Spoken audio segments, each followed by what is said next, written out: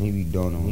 This time, this time, this time, this time, this time to build. This time to build. This time to build. This time to build.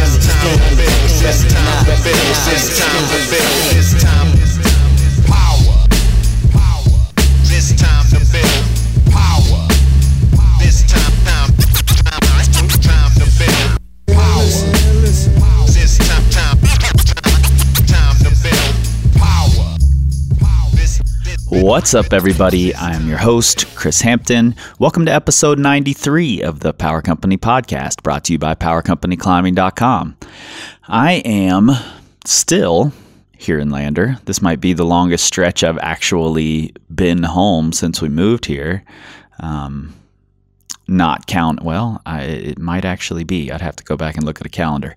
But today was supposed to be gross and rainy, but it looks like it's going to be pretty good. So I'm going to go rock climbing, which I've been doing quite a bit more of lately. Thank goodness, because I was starting to be like, screw all of this. I don't get to go rock climbing. But now I am, and that's great. And I wanted to, before I get started here, I just wanted to give a quick shout out to a local guy, Alan Pyrie, who I ran into in the grocery store the other day. That's one of the things about a small town. If you go to the grocery and you're in a hurry, you have to like play this game of ducking around displays and hiding in aisles, because you're going to see a bunch of people that you know, and it's going to be conversations. And we bumped into Alan in the frozen food aisle, actually, because I was in an ice cream mood. And, well, I'm always in an ice cream mood, let's be honest. And we had a really great conversation, like a 30-minute conversation, standing in the frozen food aisle, just about putting yourself out there and inspiring other people. And so thanks, Alan. I appreciate those conversations a ton. Let's get out bouldering sometime.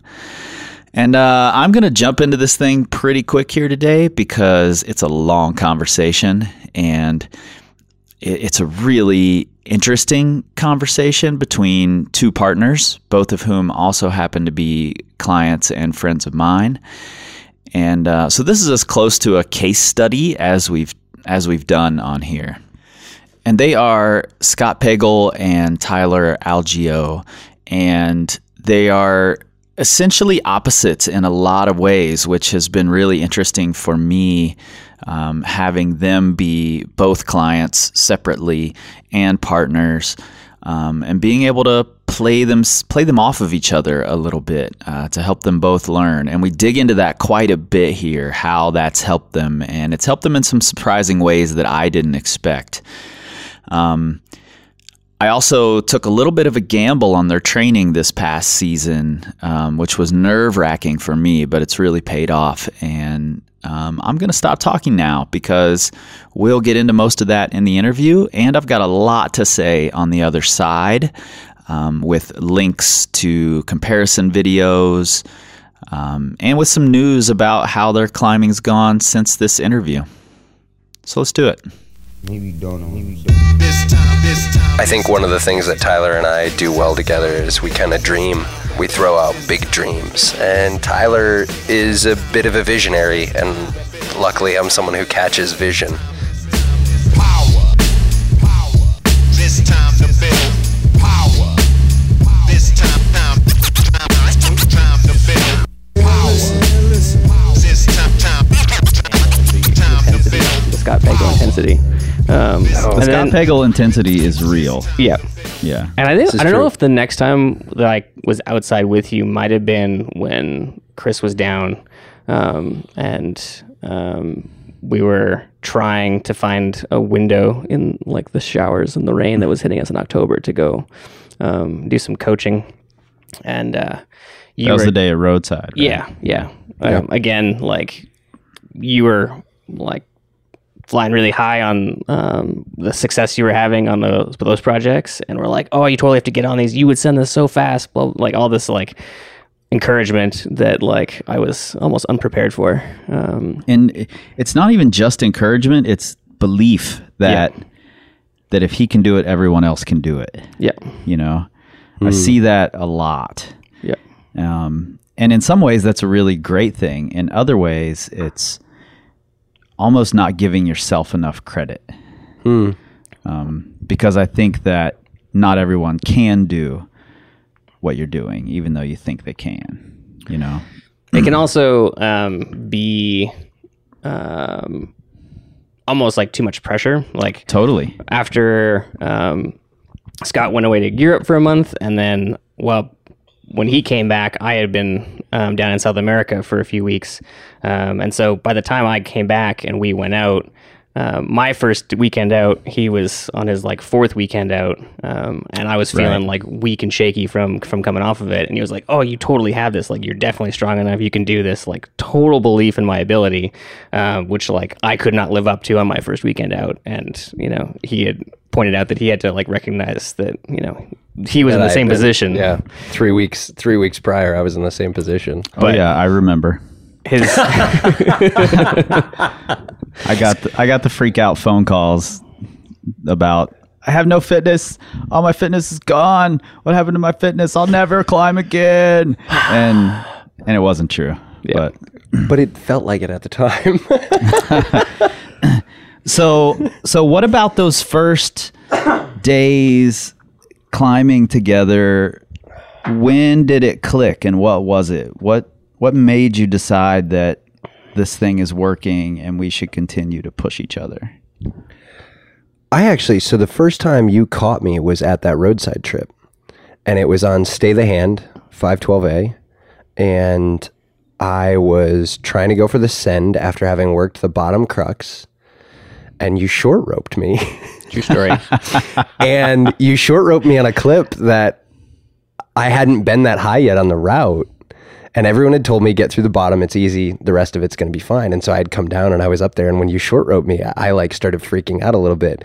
And I remember you felt terrible about it. And I think like you had said to me, "Oh, I wasn't used to someone with your arm length." That's totally a real thing. Yep. Yeah, you were like, "I wasn't used to someone with your arm length reaching down and going so quickly." And I think there was something in that immediately for me. I was like, oh, for starters, you were humble and like analyzed what it was that you did. And secondly, you just apologized and we moved on. And then we climbed in your pain cave, and I watched how hard you could climb. And I was like, this guy climbs way harder than he does outdoors. Yep. Yeah. I definitely had to adapt my belaying style for you. The way I fed out rope worked for a lot of people until you. I think for me, there was a real benefit in having somebody who spoke the same language when it comes to like training and practicing for climbing. Yeah. And getting better. He just speaks it way faster. Yeah, way faster, louder, more intensely. Sometimes more dramatically. Yeah, I know. and that was really good because I'm super analytical, and so I delve in and parse all these things and overthink them. And having somebody else to process that out loud with was of great benefit, I think, to my climbing. Yeah, I think that's cool that you two have hooked up, partly because of that, because I met you two in totally different ways.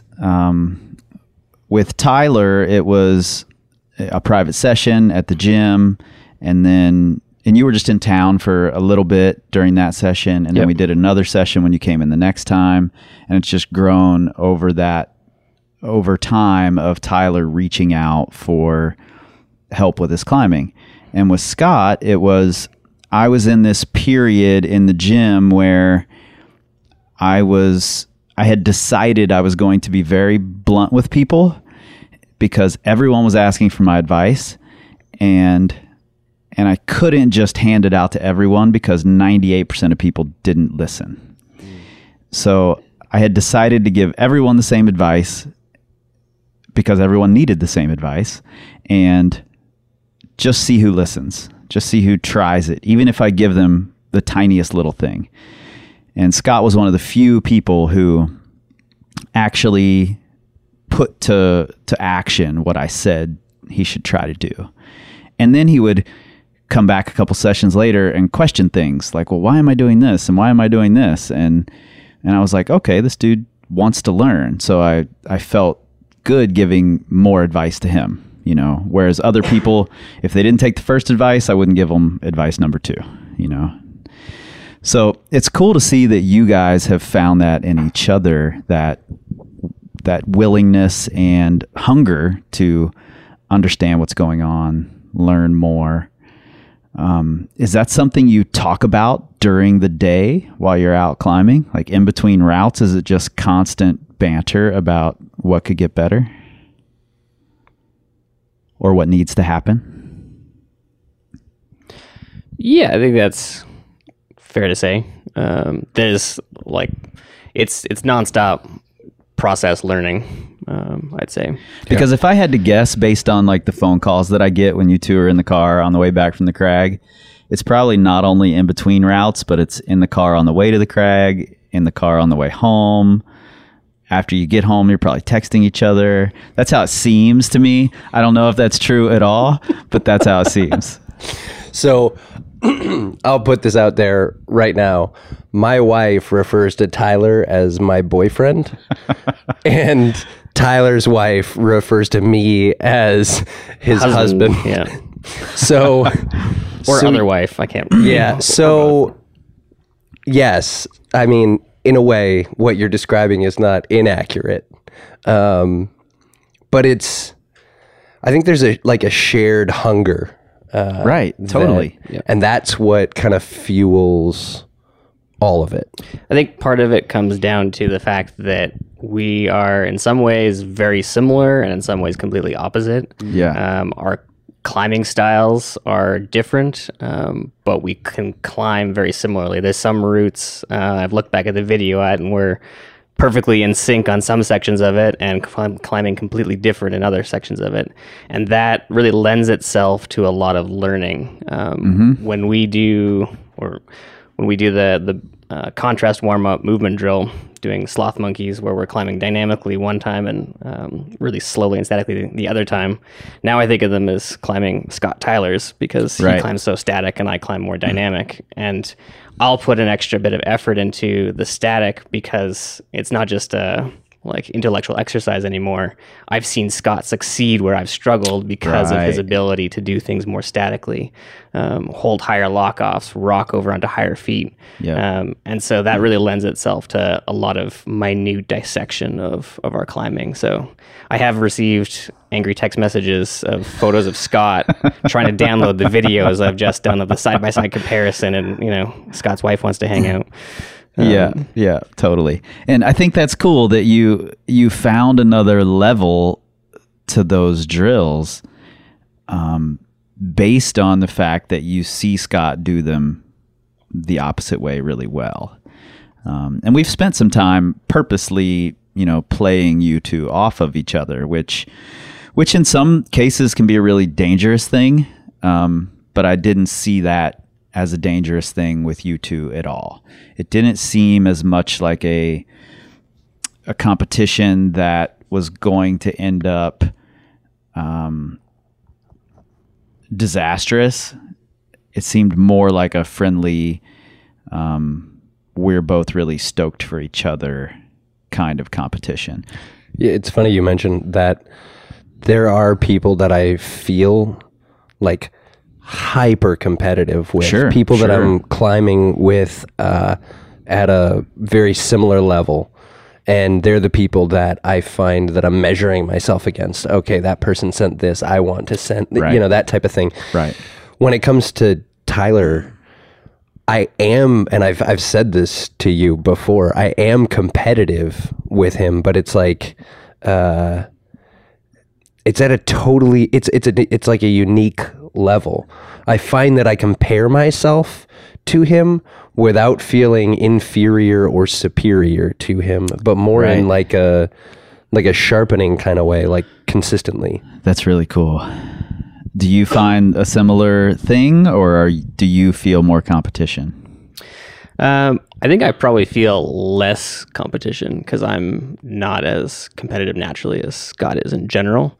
But there is that like reality that we're climbing around the same level. In some ways, I could be considered stronger than Scott, but I've seen him consistently put down harder sport grades than I am. And so there is a little bit of that, but it is more motivational.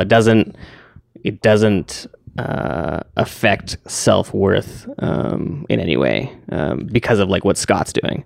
I get really excited about his 20th 512 meanwhile I'm trying to get my like 5th without feeling bad about about the fact that Scott's like zooming off and I'm still trying to break through that plateau. Right. Which he's done, just to be clear. And I need to remind him of that. In the process.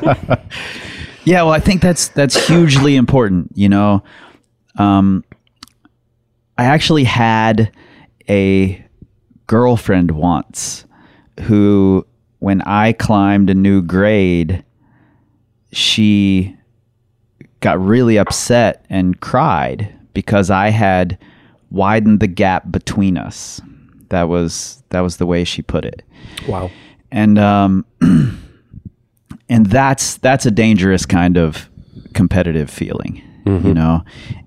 But when you have that type of competitive feeling, or you're comparing yourself, but it doesn't result in your accomplishments feeling degraded, or like you said, you feeling inferior or superior, I think that's a really important place to be. I think it's a huge boon to both of your climbing to be able to have that. I think part of where that comes from for me is this constant digging in really on process goals at this minute areas of getting better, because it's, you know, we're both experiencing a steady stream of small successes. Right. That really makes the like, you know, number of a certain grade we've put down almost irrelevant, because there's just this like constant feed of joy and accomplishment that we're both having. Yeah. Yeah.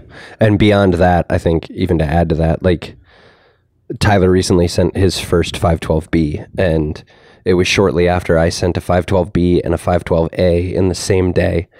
And I told you, Chris, like the highlight of my day was Tyler sending 512B. Right. Like I didn't even care that I was like, that's the second time I've ever put down those two grades in the same day. And it was meaningless by comparison. It was like the highest of highs, because it was like watching him put to practice what it was that I believe he's capable of. Right. And then celebrating that with him. Yeah, and those are cool phone calls for me to get, because I can hear it in both of your voices, you know, in the inflections, and I can tell that it's not a dangerous competitive situation because of those phone calls, you know. And that's why I felt comfortable saying initially, Scott, I want you to do these problems like Tyler does them, and I want you, Tyler, to do these problems like Scott does them. You know, that's why I felt okay doing that, because I knew it wasn't going to be a competition. I send him Instagram videos all the time, cussing him out because he climbs like a monkey, and I watch these guys climbing like monkeys. I'm like, you son of a... And sometimes when we're warming up, I'll climb routes a little bit more dynamically and monkey-like, just to troll Scott, just to drive him crazy. Yep. Well, that's good. That's good to have. Pushing your own comfort zones is important, even if it's just for the sake of driving someone else crazy. Yeah, we have fun with it, though. Let's talk a little bit about the kind of nuts and bolts of being good partners. When does the scheduling start? Talk to me about the scheduling of both training and going climbing. So it's funny, we don't train together a ton. Right. We trained together for a specific period of time, and if we can train together, we try to. And let me just stop you there really quick. But part of that training together, and Tyler, I don't know how much of this you know, but part of it was me talking to Scott and saying, okay, here's what I think Tyler is capable of. Here's where I think the hangups are. You don't have these hangups. So I'm going to put Tyler on a rope with you, and I want to have you push Tyler the same way you push yourself, so that we can get through this hang up. And that was a gamble for me, as a coach, as a trainer, because I took a large part of that training cycle off of physical training and made it more about, let's dig into the tactics, the process, the trying hard, learning a new style of climbing routes. And it felt like a gamble to me. And I was like, fingers crossed every day. And then now that it's paying off, I'm like, I'm a fucking genius. But but while it was happening, it was a total gamble. So part of that time when you were training together was a totally scheduled thing, Yeah. Much to his wife's chagrin. Yeah. Yep. It's much easier just to pop out in the backyard and do some bouldering to train than lose the entire evening going out to the climbing gym. But anyway, back to the scheduling part of things. Yeah, so we don't train a lot together. We did for a time, like you mentioned, but when it comes to outdoor climbing, I mean, we're both weekend warriors, and so we're looking a weekend out while we're still at the crag. Right. Yeah. Which truthfully is insane because we climb in Red River Gorge, and Red River Gorge weather changes sometimes Especially by this the year. hour in the spring specifically, which is obviously when we are right now. But, and so, yeah, we're looking a week out usually. Sometimes we're looking a little further out depending on a trip. We bouldered in Chattanooga in January, and we were kind of looking out maybe a month. I think we just try to find the opportunities where we both can climb and then figure out where we can go. So several times we've gone down to Chattanooga for bouldering, if not bouldering, because if it's going to pour a bunch of rain, at least it's a bit warmer down there than in the red. But you're not waiting last minute to find those opportunities. No, we're just deciding that we're going to go because we both can go, and then figuring out where, because my wife works 80 to 100 hours a week as a resident physician, so her time is pretty precious. So if she is not working on a weekend shift, then I try to spend time with her while I can. So, and one of the nice things about Scott as a partner as well is that his wife also is not a climber, and so he actually really is understanding about that balance that I strike with my home life. So that helps with the scheduling. Yeah, we planned a trip last Friday to go to the Red. We both managed to squeak out of work, and we were going to go for a day trip. We were going to leave early and then get back early. And he's like, all right, I told my wife we'll be back by 6. And I got him home by 5:30. And Tyler goes, I'm a half hour early. We're going to go to the park and fly the drone. Yeah, but I think you guys sort of take that aspect of it a little bit for granted, because it's something you both do somewhat naturally. You both have busy schedules. You both have a home life to think about. You've got other responsibilities. So you are scheduling type people. A lot of climbers that I meet don't schedule shit, and then they don't understand why they don't get to the Red or get to wherever. They're like, well, I don't know what's going on Sunday. I guess I'll just wait and see. And I'm like, well, if you wait and see, something's gonna fucking pop up, and you're not going to the Red on Sunday. Well, and I'll say this to your point, I think before Tyler, I was that guy in some respects. I was like the guy at the gym, like, hey, what are you doing this weekend? Hey, what are you doing this weekend? Where are you going? Kind of trying to find a spot where I could be like, you've got 3 people. Do you want a 4th? I could come along. I could drive, where I didn't. And even though I had a crew, they weren't always out, or they weren't always going where I wanted to go or whatever. having a consistent partner has changed that significantly. Yeah, totally. Because, and we were just talking about this, Tyler, you and I, like how it used to be like I'd have to coordinate schedules with a bunch of different people and think Right. about different things. And now it's just like, hey, when do you have time? Oh, okay, I've got time too. Let's do it. Yep. Yeah.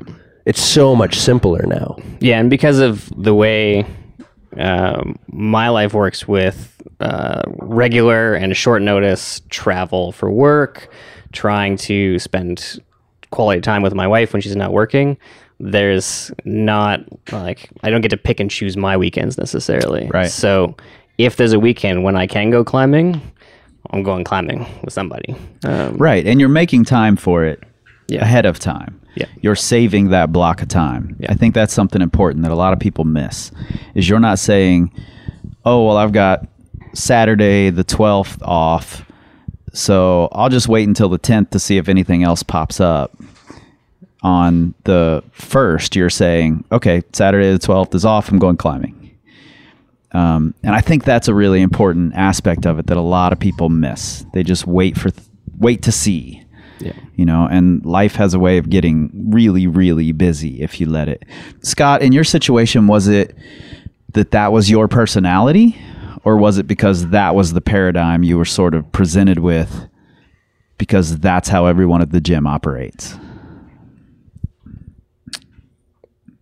I guess that's a good question. I think there is a lot of people at RockQuest who operate that way. Oh, yeah. I've dealt with it for And- years. There's a lot of people. Yeah. And so, like, you hear it constantly, like, oh, yeah, I think I'm going to end up in the red this weekend. Where are you going? I don't know yet. Yep. And it's And- not just RockQuest. to And be that's, fair. well, It's- and I'm sure it's the whole climbing that's, community. Yeah. is like And that's this. that's my microcosm, obviously. Yep, totally. But so having kind of, grown up there, so to speak, I think there was an aspect of like kind of just wait and see, and then trying to balance that with a marriage and a life and so on and so forth.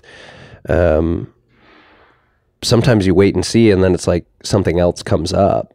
Right. And whereas now it's like, if I set aside, I mean, to use your example, whatever, like, okay, we've got off the 12th, we know on the 1st, we're going climbing. Tyler and I will talk about, okay, we're climbing. We don't know where yet, but we're doing it. And that happened, 2 weeks ago. And we were like, well, it's going to be snowy and 25 degrees in the red. Yeah. So we're going to drive to Chattanooga. More than a few weekends, I've investigated flights out to Vegas to get to any number of Western destinations. Yeah. Renting a car and just doing some sort of heinous, epic, like sleep-deprived, 48 hours on the ground mission to go climb some stuff. This is a sign of addiction, Tyler, Yeah. Yeah, well, just so you know. if you asked my wife, she would tell you it is an addiction. I think it definitely is. And you know what? I've done the exact same things where I've just been like, all right, I got 2 extra days. I'm going to Vitavu, Nice. So you find a way to make that crazy addicted shit happen. We live for the pain, but we live for the adventure. It's like somehow, I don't know. Totally, man. I get it. So you said that more on the nuts and bolts of this, you don't train together often. Do you still talk about the training? Do you still discuss it even though you're not together while you're doing it? Yeah, definitely. I think partially why we're not training a ton together is because we're training different things according to different needs. So there was a really good overlap there with what my needs were to push through some mental hangups on trying hard. Scott was instrumental in that. We enjoy training together, so we do some of the bouldering workouts together. But I think we also prioritize our own training needs Sure. in a way that, Scott said, the other day, he didn't want to come over and do his 4x4s at my place because doing 4x4s on a moon board is going to destroy him. Wreck his elbows even further. Yeah. Good call, Scott. Whereas I just got the new moon board holds and I wanted to play on the moon board. So there's a bit of that going on, but certainly there's a lot of talking about it afterwards. Scott's like retelling me in video messages of all the precise beta and like telling me about the moves I would love and the moves that I'd be proud of, how he did them, and like my style. And yeah, there's a lot of that. Yep. Yeah, absolutely. And I get videos from Tyler on the moon board and videos of other people on the moon board. And so we're constantly talking about the different ways we climb, and we poke fun at each other too, because he'll send me a video and he'll go, I don't think I can do this problem because look at this high foot this guy uses. And I'm like, dude, you just got to rock over on it. It's not a big deal. Yeah. But so we talk about training a lot, and it becomes a way of mentally training in a way, I think. Totally. Because we're constantly, again, just sharpening. Yeah, that feedback and reflection loop that happens is such an important integral part of the learning process that you just can't have that learning process without it. And you guys have fallen into that just naturally. And I think that's really cool. And I think that's part of what sort of cements a partnership together, when it becomes more than just, our schedules line up and we're going to go climb outside together. You're both taking an interest and being invested in each other's, not only what you're doing while you're out at the crag, but what's happening in the gym as well, even when you're not there. So I think that's huge. And I think that gets back to the fact that it's more a passion about the process that we're both hooked on. So it doesn't matter whether it's in the performance aspect or whether it's in something that we're trying to dial in training or in any other arena. And Tyler's the one who, by all rights, I think I had a passion for the process, but would have never labeled it as such and never realized it as such. And it was the first trip we took together to the Red, I don't know, late October last year, and I had fallen off last rights on my second go, and I thought that was going to be the send go, and I fell off on a move I shouldn't have fallen off on, and I was pissed, and I wasn't throwing a wobbler or anything, but I know my attitude wasn't the best. And I kind of apologized, like, I'm sorry, my attitude's shitty right now, whatever. And he's like, it's okay, all part of the process. This route still has something to teach you. And I just remember like feeling like, oh man, you just put language to something that I think I don't necessarily know that I had language to before that. Right. Yeah, I reminded him of you saying, Chris, that you used to smile when you fell off routes because the route still had something to teach you. Yeah, I just felt like, oh man, they just showed me who was boss. Like, I thought I was running the show here, but I'm not. And I think that's a cool feeling, And you've definitely had that curiosity, Scott, but I like that you said Tyler put a language to it for you, and I know you've had it because I distinctly remember a time in the gym a couple of years ago when I was doing perfect repeats and you were watching and you came up to me and were like, why are you climbing that problem over and over again? And I explained it to you and you were like, oh, okay, that makes total sense.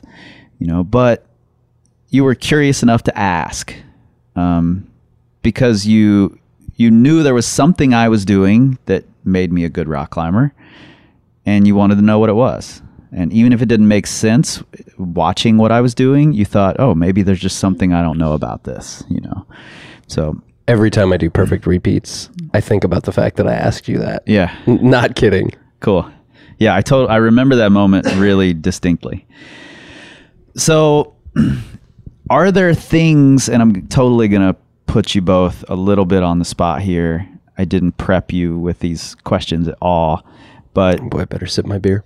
Are there things that, knowing what you know now, you would look for in future partners? Any specific things? And why don't we take a quick break? I'll give you both time to think about it, and then we'll get back to it. Break! What's up, everybody? Chris here. Pardon the interruption. I'll keep this short and sweet. Since this podcast started taking off and we've been growing it, you guys have been asking how you can help out. I've got 3 ways for you. Number 1, you can become a patron. That just means you give a monthly donation to the podcast, $1 and up, and you get something in return. And you can check out what those rewards are at patreon.com/powercompanypodcast. Best of all, we'll keep it sponsor and commercial free for you.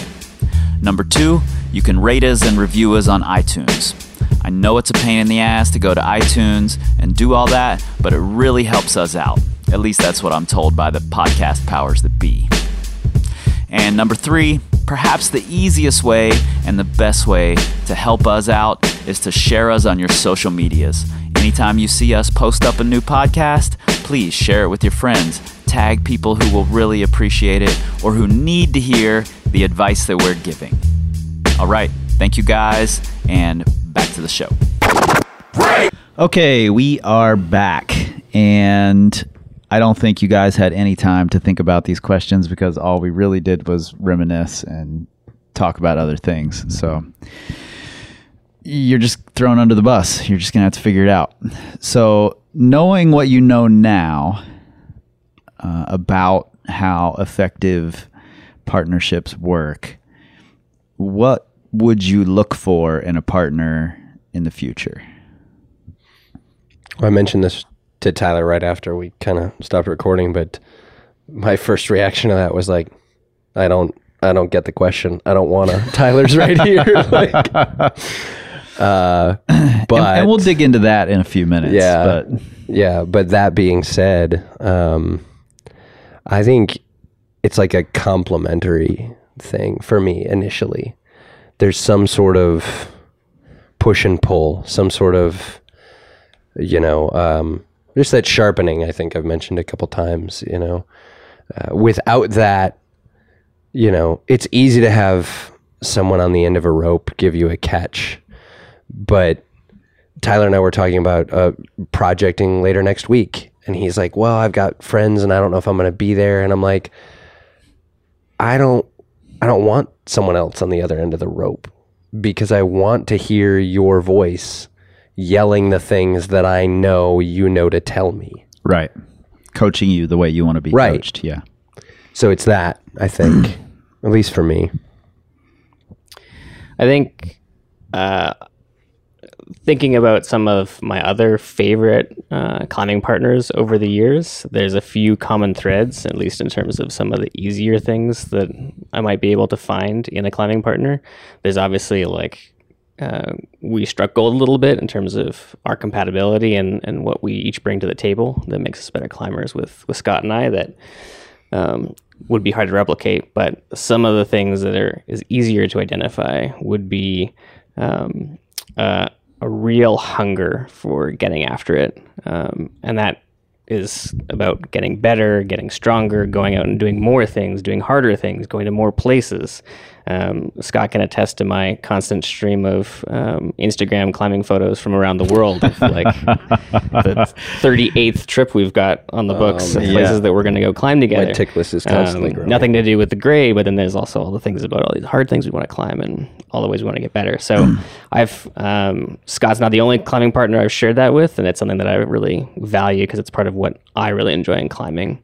A second thing would be an endless amount of positivity, because that goes a long way in everything that we do. Especially, does it have to be as loud as Scott's positivity? Doesn't have to be as loud. Okay, it can be a quiet positivity.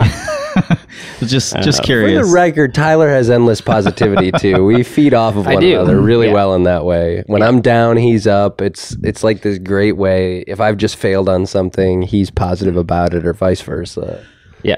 I think you guys just hit on something that's really important and really hard to find. I see a lot of couples actually, married couples or boyfriend, girlfriend, or whatever it might be. When one of them has a bad day, they both have to have a bad day, and they'll see to it that the other one's having a bad day too. And I see that a lot. Far too often. And being able to be okay with, okay, I'm having a shit day. but you're having a great day. Let's put some energy into that. Being able to step back and say that, I think, is a really key component of a really effective partnership. You know, one of the things that I didn't mention initially is friendship. And I think Tyler and I have forged a very quick but very deep friendship. And one of the pieces of our friendship that's there is we are both married and have been married for, I don't know, you're like 8 years and I'm coming up on 10. And so we can use that knowledge to our advantage. Having both been in long-term committed relationships, we understand what it's like to have someone else there who maybe is having a bad day and hell-bent on making you have a bad one or whatever. And so I think we both know what that's like. And I think there's something in us that just is like, we're not spouses, obviously, you know, despite what our wives might say. And I need to mic your little noises over there, Sarah, because these are amazing. Touching on that as well, I think one of the things that Scott and I enjoy about each other is the level of self-awareness that we each have. And that may come from, as well, being in long-term, I'd say, successful relationships. Totally. For sure. And spending a lot of time digging into that for ourselves and other relationships and whatnot. Yeah, that's really important. And that's a really good observation, that you can take what you've learned from your significant other, from those relationships, even if they're not climbers, that doesn't matter in the slightest, and take that to this relationship, because a partnership really is a relationship, more so, or not just in the, you know, dictionary definition of relationship. It's a real relationship. There's a lot of emotion, a lot of struggle that happens when you're out rock climbing. So sure. You really are for an effective partnership, it really is a pretty deep relationship. When I think that touches, like, to your point there, one thing that I would be looking for in a partner, you know, if and when I were to not have Tyler, would be honesty. I think there's a lot of posturing in the climbing community. You don't say. And while I can be like prideful, I don't think I posture. And so when I look for someone, I'd be looking for someone who would be just honest about who they are, honest about where they are, honest about what they see in me, and so on and so forth, because I think that just goes like so far into creating some sort of a symbiotic relationship. Yeah, I totally agree with that.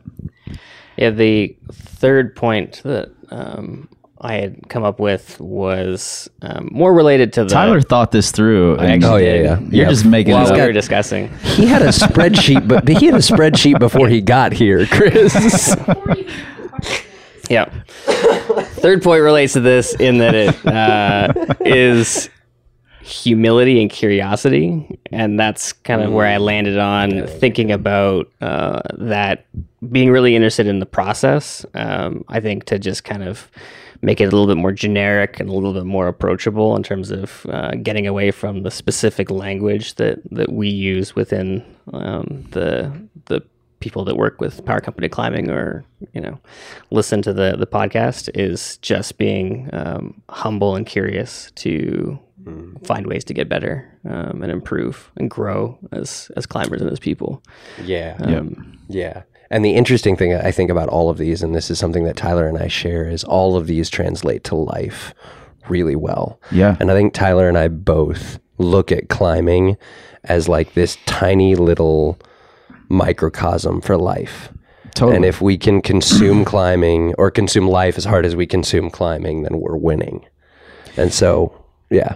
Yeah, I think that's a really cool way to look at things. And I completely agree that, so many of the lessons that we learn climbing translate over to real life and vice versa. Obviously, I put climbing first before real life, but naturally, but it translates both ways, and there's a lot to learn from both things that you can take into the other, which sort of brings us to this thing you've been alluding to in your denial, Scott, that Tyler is moving, and you're moving to Malawi, Africa. And not just a little bit moving. I'm big moving. Yeah, it's not like you're just moving to the other side of the red and you guys can meet in the middle. This is a big move. And what do you two see that partnership looking like afterward? Have you even thought about it? Just to set the stage here.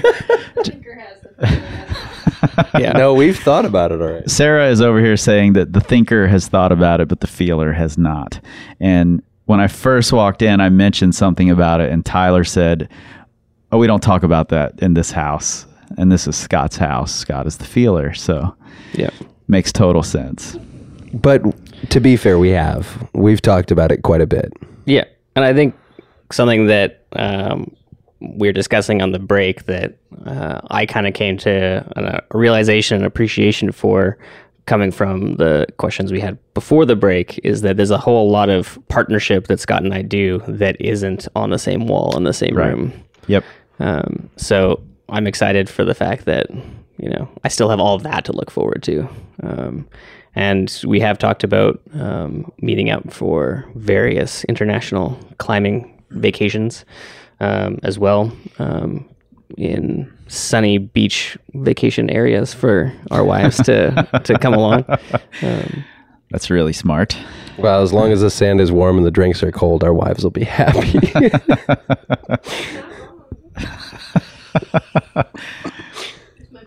Yeah, we've talked quite a bit. I think one of the things that Tyler and I do well together is we kind of dream.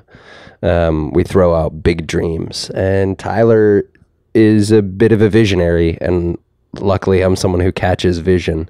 And so, he's got some dreams about what he wants to do in Malawi, and I've got thoughts about how I'd love to be a part of that or help in that. And we've talked about that, developing boulders or routes or whatever. And then we're constantly talking about different, whether it's Mallorca or Australia or Argentina or Canada, it doesn't matter. Sure. Yeah, I think that's cool. And I've mentioned this on the podcast multiple times that, one of my best friends, Yasmin, and I have this ongoing weekend climbing thread that's, now stretching nearly a decade, where even if we climbed together that weekend, Yasmin is so obsessive about it that she has to recount the entire weekend for me so that it's on the record, but oftentimes, especially now that I'm in Wyoming and Yasmin is in Knoxville, we don't climb together. So it's fun to get those reports and be able to keep up with what that person is doing and tell them what you're doing. And I think that's really big. It's a big help to have because it's something you're always looking forward to, even in those moments when you don't have that partner on the ride home or whatever. Yasmin and I were just like you two in that we would start planning at the crag that weekend. If we weren't climbing together, by the time I got in cell service, I would get a text from Yasmin like, "Where are you climbing next week?" So it was a constant planning process. It was constant talking about beta, talking about what we had to do to get to where we wanted to be, or how happy we were to be where we are, whatever it might be. And just having that available is massive, and I'm super stoked for you guys to have found that, however brief it's been, but to have found that and be able to carry that on after the move? We not to bring that story anywhere other than it's supposed to be, but we actually ran into Yasmin 2 weeks ago in the Obed. Oh yeah, I saw on Facebook that you said it was good to run into her. Yeah, it was crazy. We Tyler and I were chasing temps and had a great day, and decided the next day on the way home we'd stop at the Obed and get our ass handed to us by roof climbs. And we saw Yaz, and it was a super treat to see her. Yeah. But what you're saying gives me some hope for that distance. Because to own that piece of me, there's a part of me that just wants to kind of plug my ears and close my eyes and go la la la la la la la. It's not going to happen. And Tyler and I have this big trip planned to the Red here next week, and we're going to be in the Red all week with some friends from Canada. And so, like, I'm just looking at that. Like, I'm like, that's the thing that's here. But I know that on the other side of that ball's going to start rolling a lot faster. We're going to be into May, and then we're going to be into June, and then before I know it, Tyler's going to be gone. And so to hear you kind of talk about that piece of that, it's good to know, because we do have that. We've got that ability to stay sort of connected even when we're not. I think we're already experiencing a little microcosm of that. Like I mentioned, that Scott will tell me about boulders I would have loved, or things like that. And we had this strange experience in a very short span of time of when we were climbing apart, it almost being like the other person, we knew what the other person would be telling us if they were there. So, I'll say to Scott, oh, you would have been proud of me because I used this like ridiculous high foot that you would have told me to do. Or, there's a definite going beyond the actual in-person partnership that we've made an indelible mark on each other in terms of how we process our climbing. Good language. Yeah, absolutely. Yasmin once told me that she broke up with a boyfriend because she knew I wouldn't like him. So that's amazing. I don't know if I'm allowed to say that on here, Yaz, but I did. So I think that's, in some ways, like that's just true community. Like you're talking, and I mentioned sort of casually before the friendship aspect of our partnership, but that's been huge. Yeah, for the and it's two of valuing us. the other person's feedback, and knowing what their feedback would be after a while. Right. Your climbing is changing because in the gym, now you know how Tyler would do it. You know what he would say about how he does it. So you know that you should be trying it that way. And the same goes for you, Tyler. You know that Scott would do it with this high foot and rock over that foot, Yeah. There's also, though, I guess maybe coming back to the friendship or the humility, there's an element of being able to say no to the feedback as well without it being a blow or causing any hard feelings.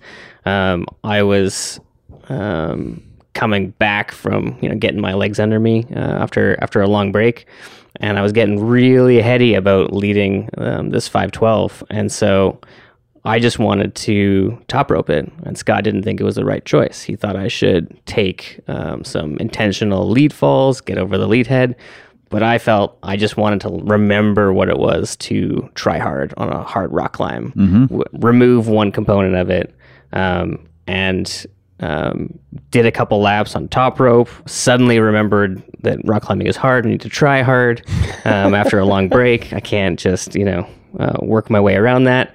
Then, immediately went and took a good whip over on one of the hardest climbs I've ever done afterwards, and got over it quickly, got over it my way. And I knew myself enough to do that and to be able to say no. And Scott fully supported my decision to get on that wall on top rope, even though he didn't necessarily think it was going to be the best strategy. And that was a really nice moment of the partnership.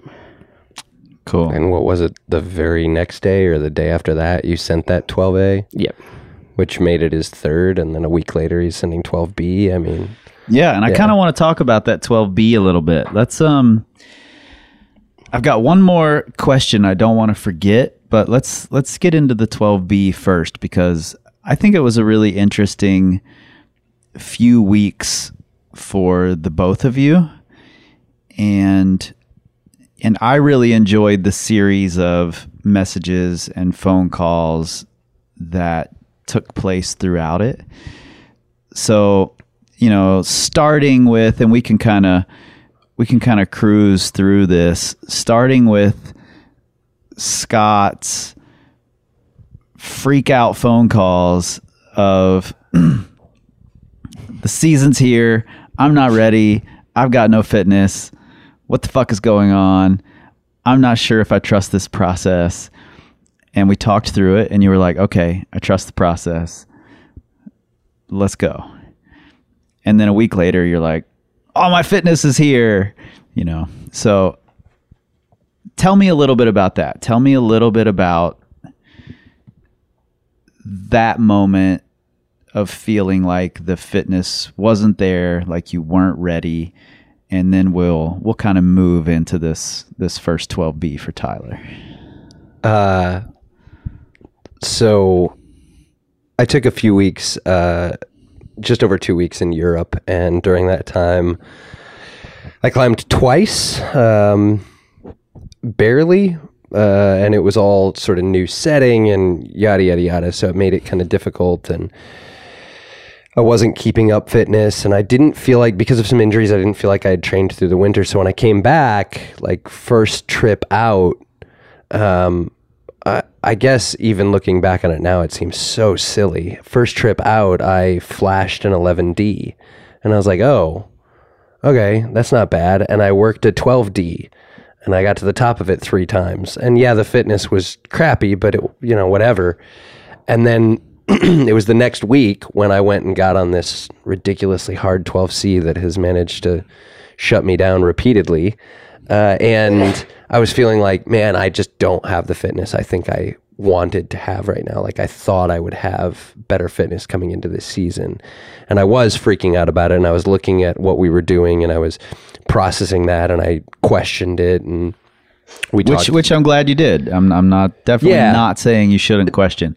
And you totally should. And I'm glad I did too, because what it did for me was just solidify so much, like how Power Company as a coaching team is in my corner as much as anything else, because we were focused on not just creating fitness, but keeping track of my elbows in the midst of it. And it was like, okay, that makes sense.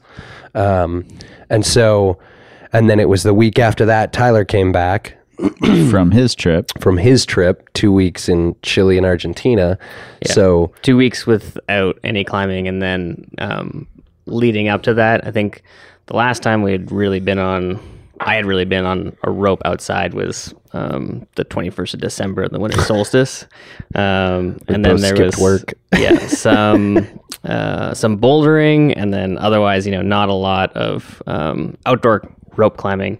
But in that sort of January, February window, that's when Scott and I logged a lot of indoor sessions, working on trying to climb one painful move more when I wanted to give up 6 moves ago. Training. That's when I came back. And so when Tyler came back, that was when we went out, we got on a couple things, and I felt shitty, to be honest, but I worked the moves on last rights, remembering kind of how it went, and then put it down next go. Which is 12B. Yeah, which was a pretty big deal for me. Next day, we're out at left flank, and I resent Wild Yet Tasty 12A, and I was like, okay, that's kind of cool. And I worked the moves and worked really hard on Mercy the Huff. Came back that Monday and sent first go Mercy the Huff.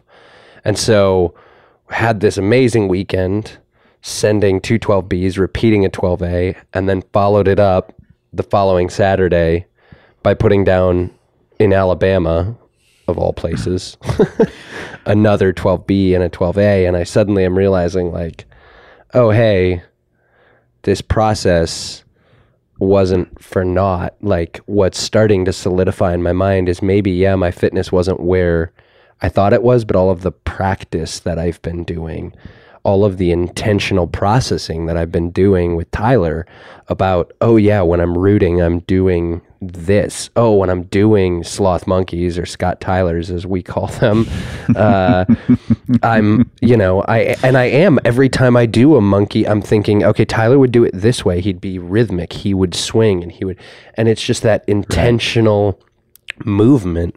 And I'm realizing how just that has had such a significant impact on my climbing, because between fingers and shoulders and elbows, my training wasn't that great over the winter, but all of that practice has culminated into something that's meaningful. Yep. And Tyler has helped kind of assure me of that as well. Which brings me to this. That weekend, Tyler, in the red, when Scott did Last Rites and did Mercy the Huff, that was one of your first weekends back out. Yeah, that was my first weekend back out. Right. So tell me a little bit about it. I knew going in that it was going to be a little bit shaky, just because it was the first weekend back. Even the first, I'd only had the first kind of bouldering session in my home gym the Wednesday beforehand, and I was sore for days, even though I didn't even try anything hard. Everything just seemed hard. I was being slapped around by easy climbs. So I knew it was going to be a little bit tough. And I think it was raining, so we went to the infirmary, and I got on Last Rites for the first time, which is definitely an anti-style, and only, I think, the second 11B or 12B rather that I'd ever gotten on, and I felt decidedly shaky and weak. Sure, I mean that's understandable, being that it's a total anti-style and one of the hardest routes you've been on. Yeah, and not just for the not anti-style just in the sake of being pumpy, but in something that's really steep in a way that I've had to actively work on really steep routes to gain comfort, just hanging out in those positions and not feeling super gripped. So that first day, I knew I was feeling weak and shaky. I was okay with it. I was super excited for Scott, a little bit down on myself for oh man, I've been training hard for a year and knew that my mental game was still holding me back. On our last drive back from climbing, Scott and I were discussing the biggest three things holding each of us back in climbing, and my number one is definitely the whole mental game umbrella.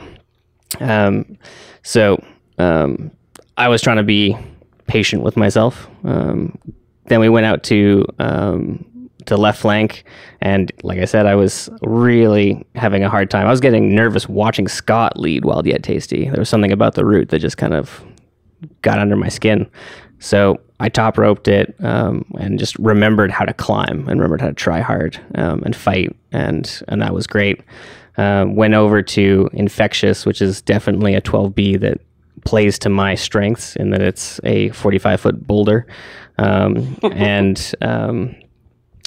It was a miracle that it had dried on that soaking wet day, and I tried it, and I had no problem with the supposedly heinous opening boulder problem. And if my raw skin hadn't sabotaged me, which is one of my other major things holding me back as a climber, from being able to focus on my feet, I was damn near close to doing really well, perhaps flat on sighting my first 12B.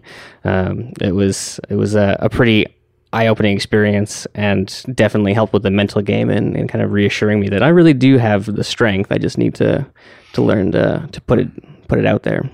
On a quick side note, I will never forget hearing Tyler scream, immediately insist on being dirted after falling, which confused me, untying his knot faster than I've ever seen, and then running to a puddle to douse his hands in cold water. Yeah, that cold puddle felt so good. My hands felt like I was squeezing molten lead at that time. But so that was really encouraging. We came back on the Monday after a rest day, having grown some skin back, warmed up on to defy laws of tradition, just a couple laps on that, and then straight to Wild Yet Tasty 12A, put it down, no problem. On lead, no head issues. Would have gotten on Infectious and optimistically put it down that day, but the rain did not allow. It was soaking wet. Yeah. And I had mentioned earlier that this whole thing was a bit of a gamble for me as a coach, because I knew we were working on some kind of nebulous concepts, things that are really hard to measure, hard to know exactly whether they're working or not.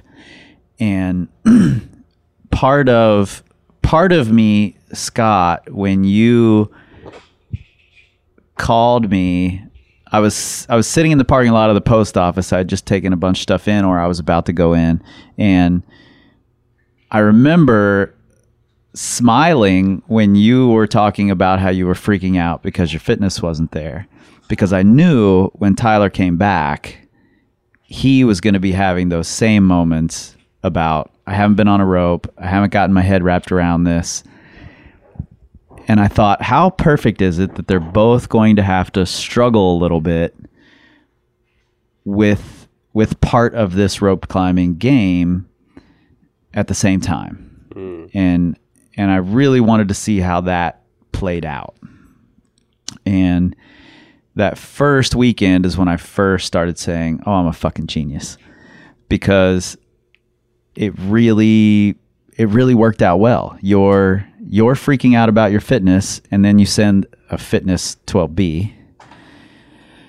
And then Tyler, who's been working on the head game, is coming in really rusty, and seeing that head game sort of melt away, disappear in just a couple of days, I think was massive. And I'm glad it happened on the same weekend that both of you saw those big jumps. It definitely described that weekend as being quite the journey after it. And I also think, to attest to the genius strategy, Chris, I think when Scott was belaying me on Wild Yet Tasty, he made a comment later on alluding to the fact that he could barely recognize who he was belaying, because I was actually fighting and trying hard when things were getting desperate and sloppy, instead of trying to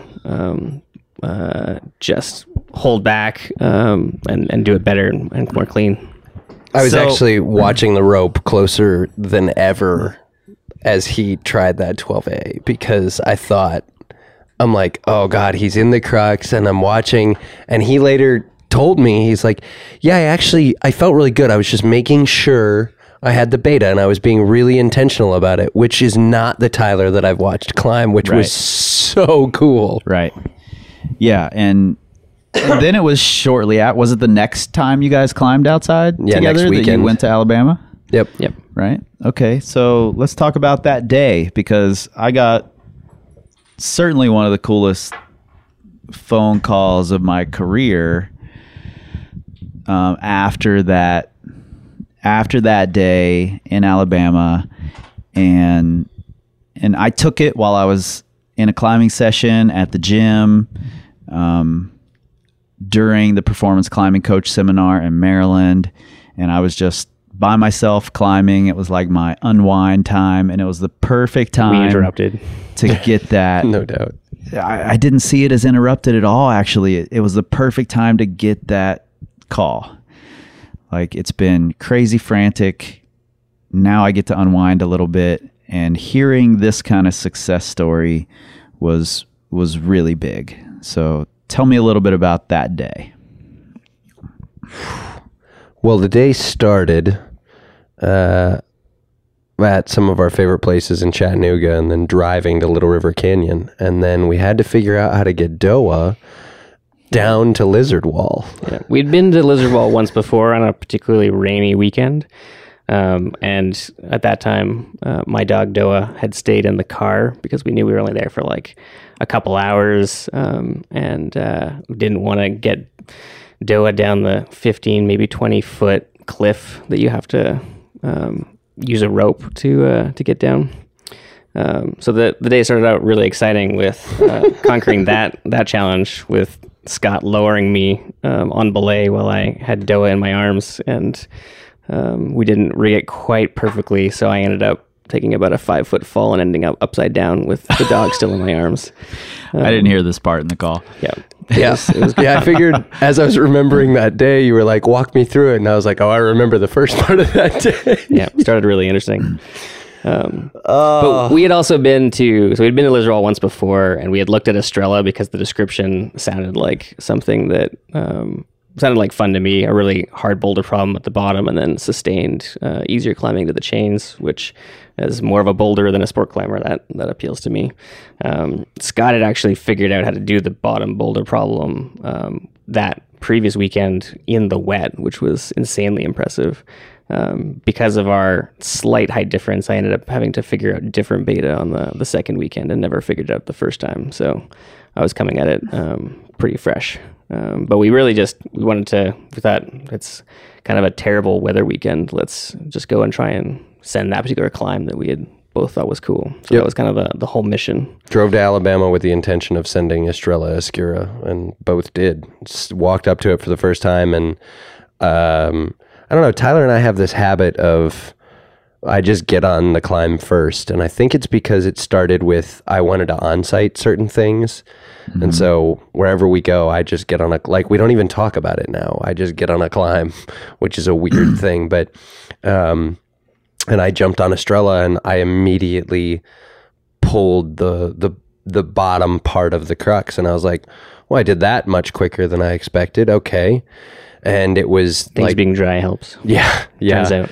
And the third bolt was where I wasn't able to pull past the last time because of the wet. And so I'd never seen it, never touched it. I just slid off and quickly did that, kind of bolt to bolt, did the rest of it. Like, this feels fine. Came down, and then Tyler jumps up it and starts flailing. I was flailing. Figuring things out. He starts figuring things out. I was trying to do the Scott beta on the bottom, and that was never going to work. Yeah, I think Scott and I have roughly the same arm span, but he's got about 2 inches of leg length on me, which normally isn't ever a big factor.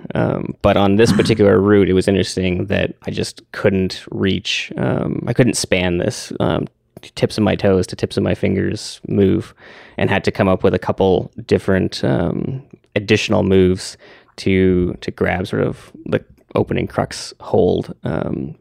The consequence of which was my feet were in a much better position afterwards, and then the next few moves were actually much easier for me than Scott. So this was an interesting route to look at as side by side later on and see climbing it totally differently at the bottom, and then almost like I didn't even have to sync up the videos. We were perfectly in sync when climbing the top.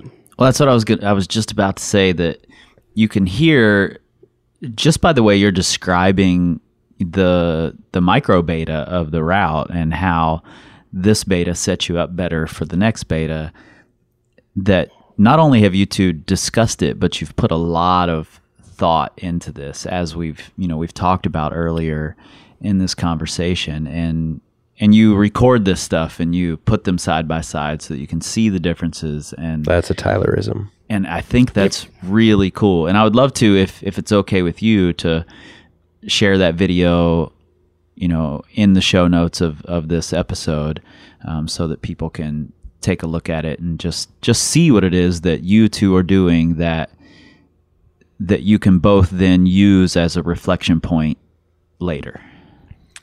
Yeah, I don't have a problem with that. I think one of the things that we do well is we watch each other very closely on things like that. And so when I'm trying to redo something, because oftentimes when you're on-siting, you're not always, it's a little more intuitive. You're not always like, and you come back to it and you're like, wait, what foot was that I used here? Right. Because you're trying to dial it a little more. And so what we do is we'll watch each other. So as he's dialing that beta on the bottom, I was like, no, you walked this left up first, right. Then you walked this right up.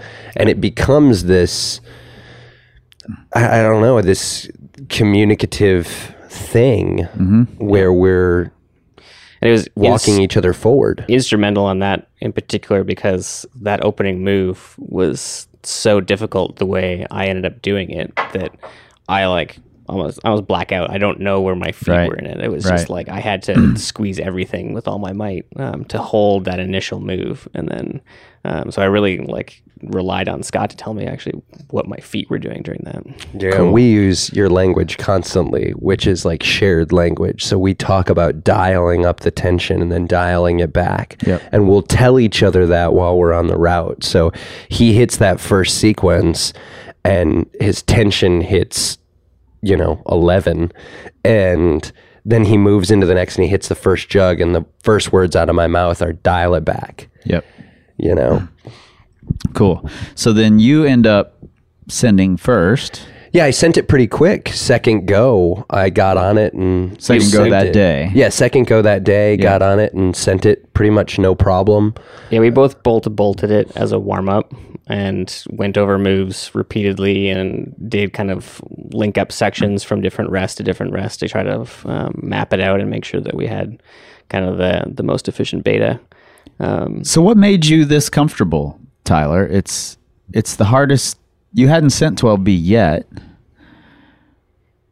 What are some of the factors that make you that comfortable to just go bolt to bolt as part of your warm up on what might be the hardest route you've ever done?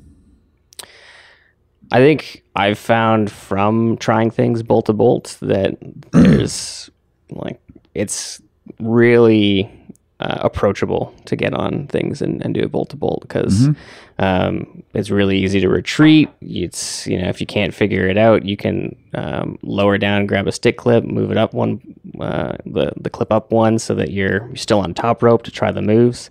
There's very few things, especially in the red, that has moves so hard you can't do them in the route. It's usually not the problem. It's usually more of a fitness problem. And I think being that I gravitate more towards bouldering anyway, it's just like bouldering on a bigger wall, taking those breaks. So, and also I think when I have done the 3 12As I had done up to that point, when I had done them, they all had felt pretty easy when I had in fact sent, which was also true of Estrella Esquira. Yeah. So through all this, you had realized that your ability was higher than what you were showing. Yeah. And Understatement. And I think we can't, undervalue the idea of this like shared mission. I think that's a really cool thing to be a part of. Even if, and I'm not saying this was the situation there, but even if it's a mission of one partner and the other, not co-opt is the wrong word, but joins in for the mission and makes it their own mission as well. I think that's a massive help in pushing your own limits, is having that partner who's around a similar level. I think it's even more helpful when they're opposite styles and then sharing missions together that are either in your style or out of your style. When it becomes a shared mission, I think it just pulls up the entire group, Yeah, and I think this is we haven't actually shared that many climbs right together. So this is only maybe the 4th that we've actually tried to share together. Right. And most of them have been like 12As or something that I put down really quick. In fact, I remember Tyler looking at me. I was like, break the scene, the solstice, the last time you were on a rope before the trip. And he was like, I got to stop bringing you to my projects. Well, and it's part of your makeup, Scott, to say, and we talked about this in the very beginning, it's just part of your natural makeup to believe that everyone else can do the thing that you're doing. Yeah. And at this point in the partnership, when you guys are in Alabama, what's happened is we've taken the skills that Tyler has and added some of those to your tool bag. And we've taken the skills that you have, Scott, and added some of those to Tyler's tool bag. And so now it's getting closer to the point where Tyler is capable of doing the things. He has the skill set now to do the things that you believe he can do. Scott's really good at putting himself out there and leaving it all out on the field in a way that I am loath to do. I joke that I want to just go into a room and read about how to climb 513 and you know, And just be able to do it. and just be able to do it. But it turns out I got to go out there and actually like try really hard and not just intellectualize my way to the top. But on the flip side, I think that my analyzing and intellectualizing has helped Scott process on his projects and about his own climbing progression. Oh, without a doubt. Yeah, Without a doubt. I think so 100%. I think this is a really cool partnership that's worked in a lot of ways that you two have recognized, and in some ways that maybe you didn't recognize they were working. For sure. And I think that's really cool. So you end up sending your first 12B. Yep. We did the bolt to bolt, and then took a break, and then I went for a send attempt, and there's an upper crux that I think the beta it would have taken me a while to come up with this beta, but Scott had pointed it out to me, and it was really efficient and worked great in the end. So that was like a cool another bonus of the partnership is beta that I wouldn't have thought of, I don't think, until like maybe the 8th try on that move. But I got flustered there or something, and it felt hard from top to bottom, and I don't know why. So after I took the whip there, we did some more link ups there to practice and rehearse the moves. Still felt really hard, really difficult. Came down, planned to take a long break. Scott went over to work on sighting a 12A just to try to work on his on-sighting skills. After that, at the very end of the day, I had been kind of going back and forth in my head as to whether I hated this route or not, or whether like this was really great, like how I hate this block I have to rest on. It's terrible. I feel awful. I was 50-50 on whether or not he was even going to get on it again. Yeah, Like, I had a hunch like he might just be like, you got to just go get the draws. When I blew it on my send attempt, I was 50-50 on whether I was going to clean it right there. I just was not convinced, but it was one of those not entirely classic like end of day release of expectations, but I definitely did just kind of let go and try to do it quickly, and managed to get my execution head on, and it felt really easy. I got through the first 3 bolts. That was the crux to the sit down ledge, and hardly even felt like I needed to rest. I then got up to the block that I hated to rest on, and it felt like a glorious jug. I had no problems. Got up, made a power grunt to do that upper crux move where I fell before. And I rarely hear Tyler grunt. Yep. And then when I had previously on the send attempt gone through the easier jugs at the top to get to the anchors, even those felt like tenuous as I was powered down and kind of gassed, but they felt like glorious jugs all the way to the top. It just felt super casual the whole way. It was cool. It was a crazy feeling.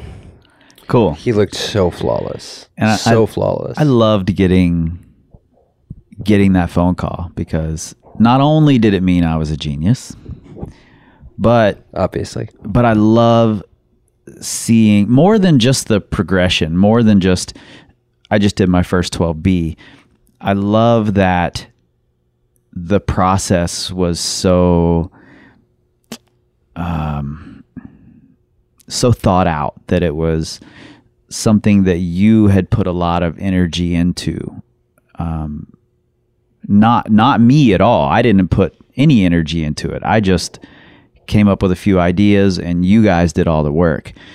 And you knew why you were doing the work, and you went at it. And I think that's the part that makes me the proudest and the most psyched to hear the story. You know, I get stoked knowing that people are pushing their limits And like you just said, Scott, you were 50-50 on whether he was going to go again.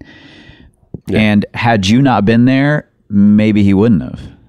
But I know that having you there when you're going to say, dude, you should just get on it, because you have 100% belief that he's just going to walk it, then I know he's going to believe it a little more and get on it. And not, Tyler, not that you need Scott there to do that, but getting that initial push, you'll carry that forward. And the next time you're in that situation, you'll go, I'm going to get on it. Yeah, Scott and I talked a lot that weekend about building momentum.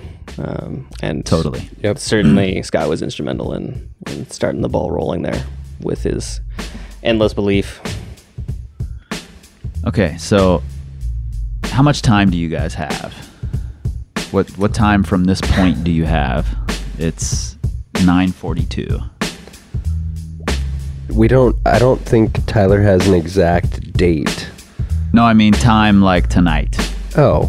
What time do you have to nowhere be to home? be. We got neither one of us. Our wives are both. Our wives both work third shift. So. Okay, then this is what we're gonna do. I do have another question. It's a fairly in-depth question. So instead of doing it here, we're gonna take it over to the We Scream Like Eagles podcast for the patrons, and we're just gonna talk a little bit about how to cultivate this sort of partnership and how you'll both maybe cultivate it in the future after you move, Tyler, and when you're here. So we'll move that over there. But thanks to you guys for taking the time out and sitting down and talking through this. I know it's super nerdy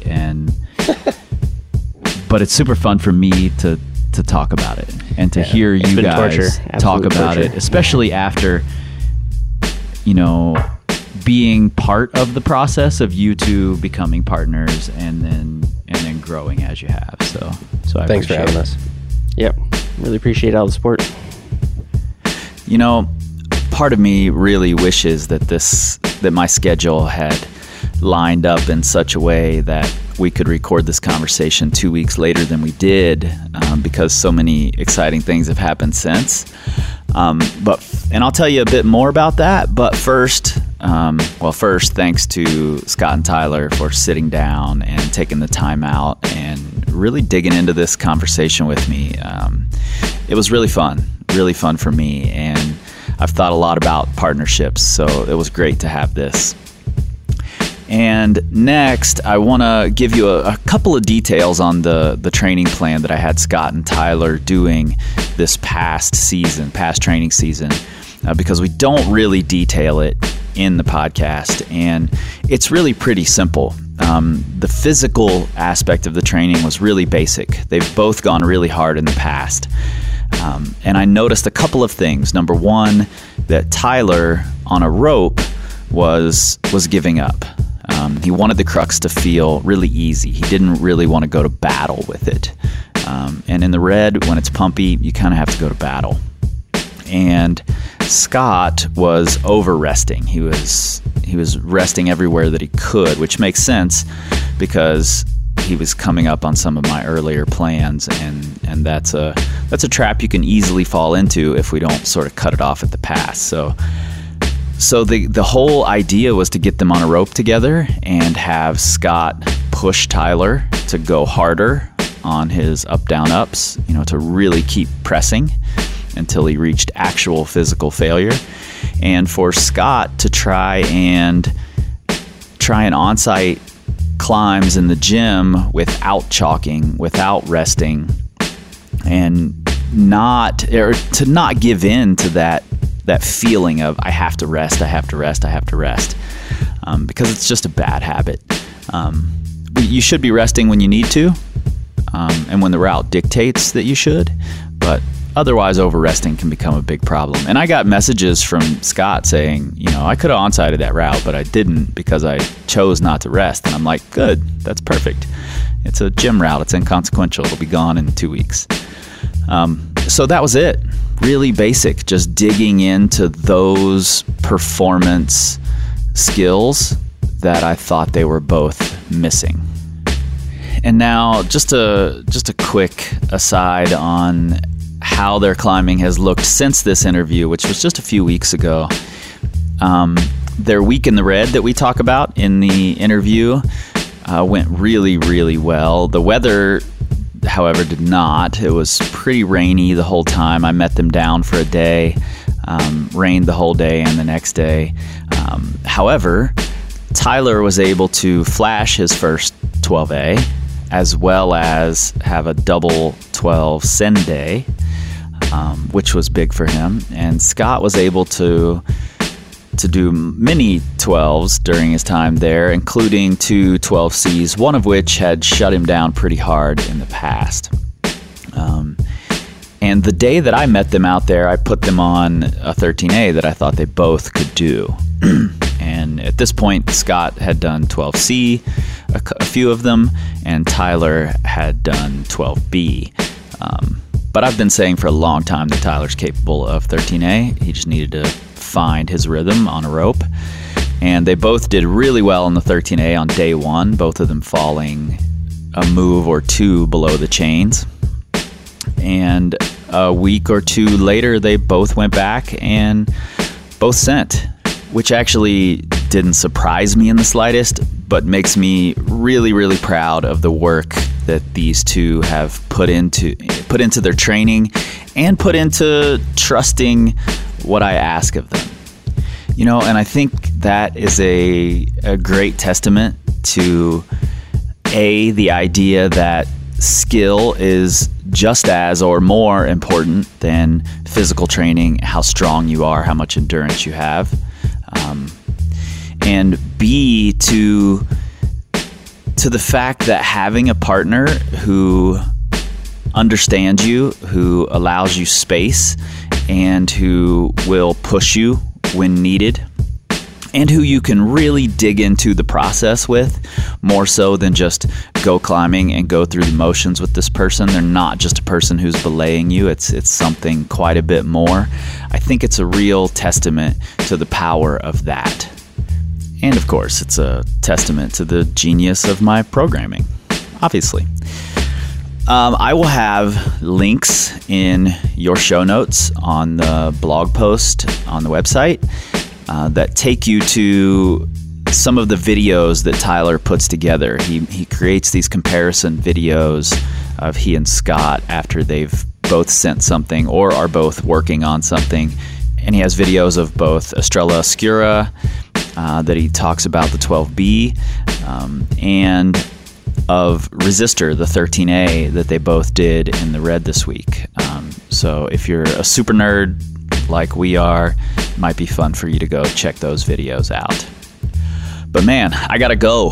I've got electric to wire in the addition to the machine shop.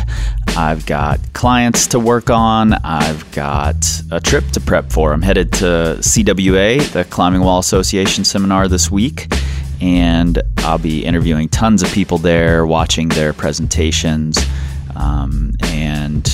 and reporting back to you on how the CWA is a little later this year. And then I head to Vail for the Bouldering World Cup, where last year I went and ambushed people with my microphone. This year I'll be emceeing the event. So I'm really, really excited to MC that event. Maybe you guys will see me on the live stream there.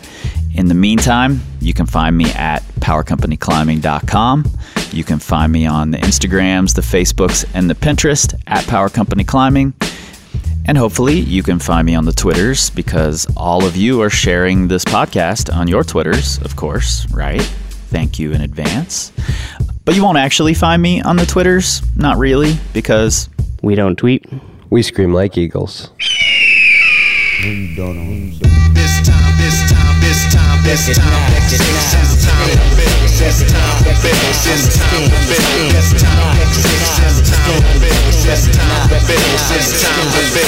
time, this time, power, power, this time to build power, this time to build power, this time.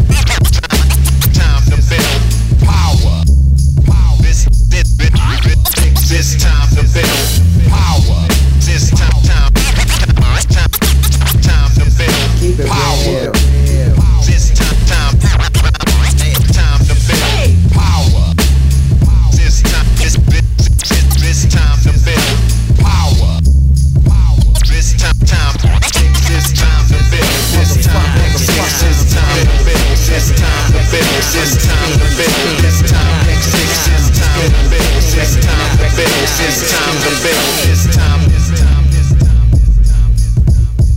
And sometimes Scott actually does scream like he does.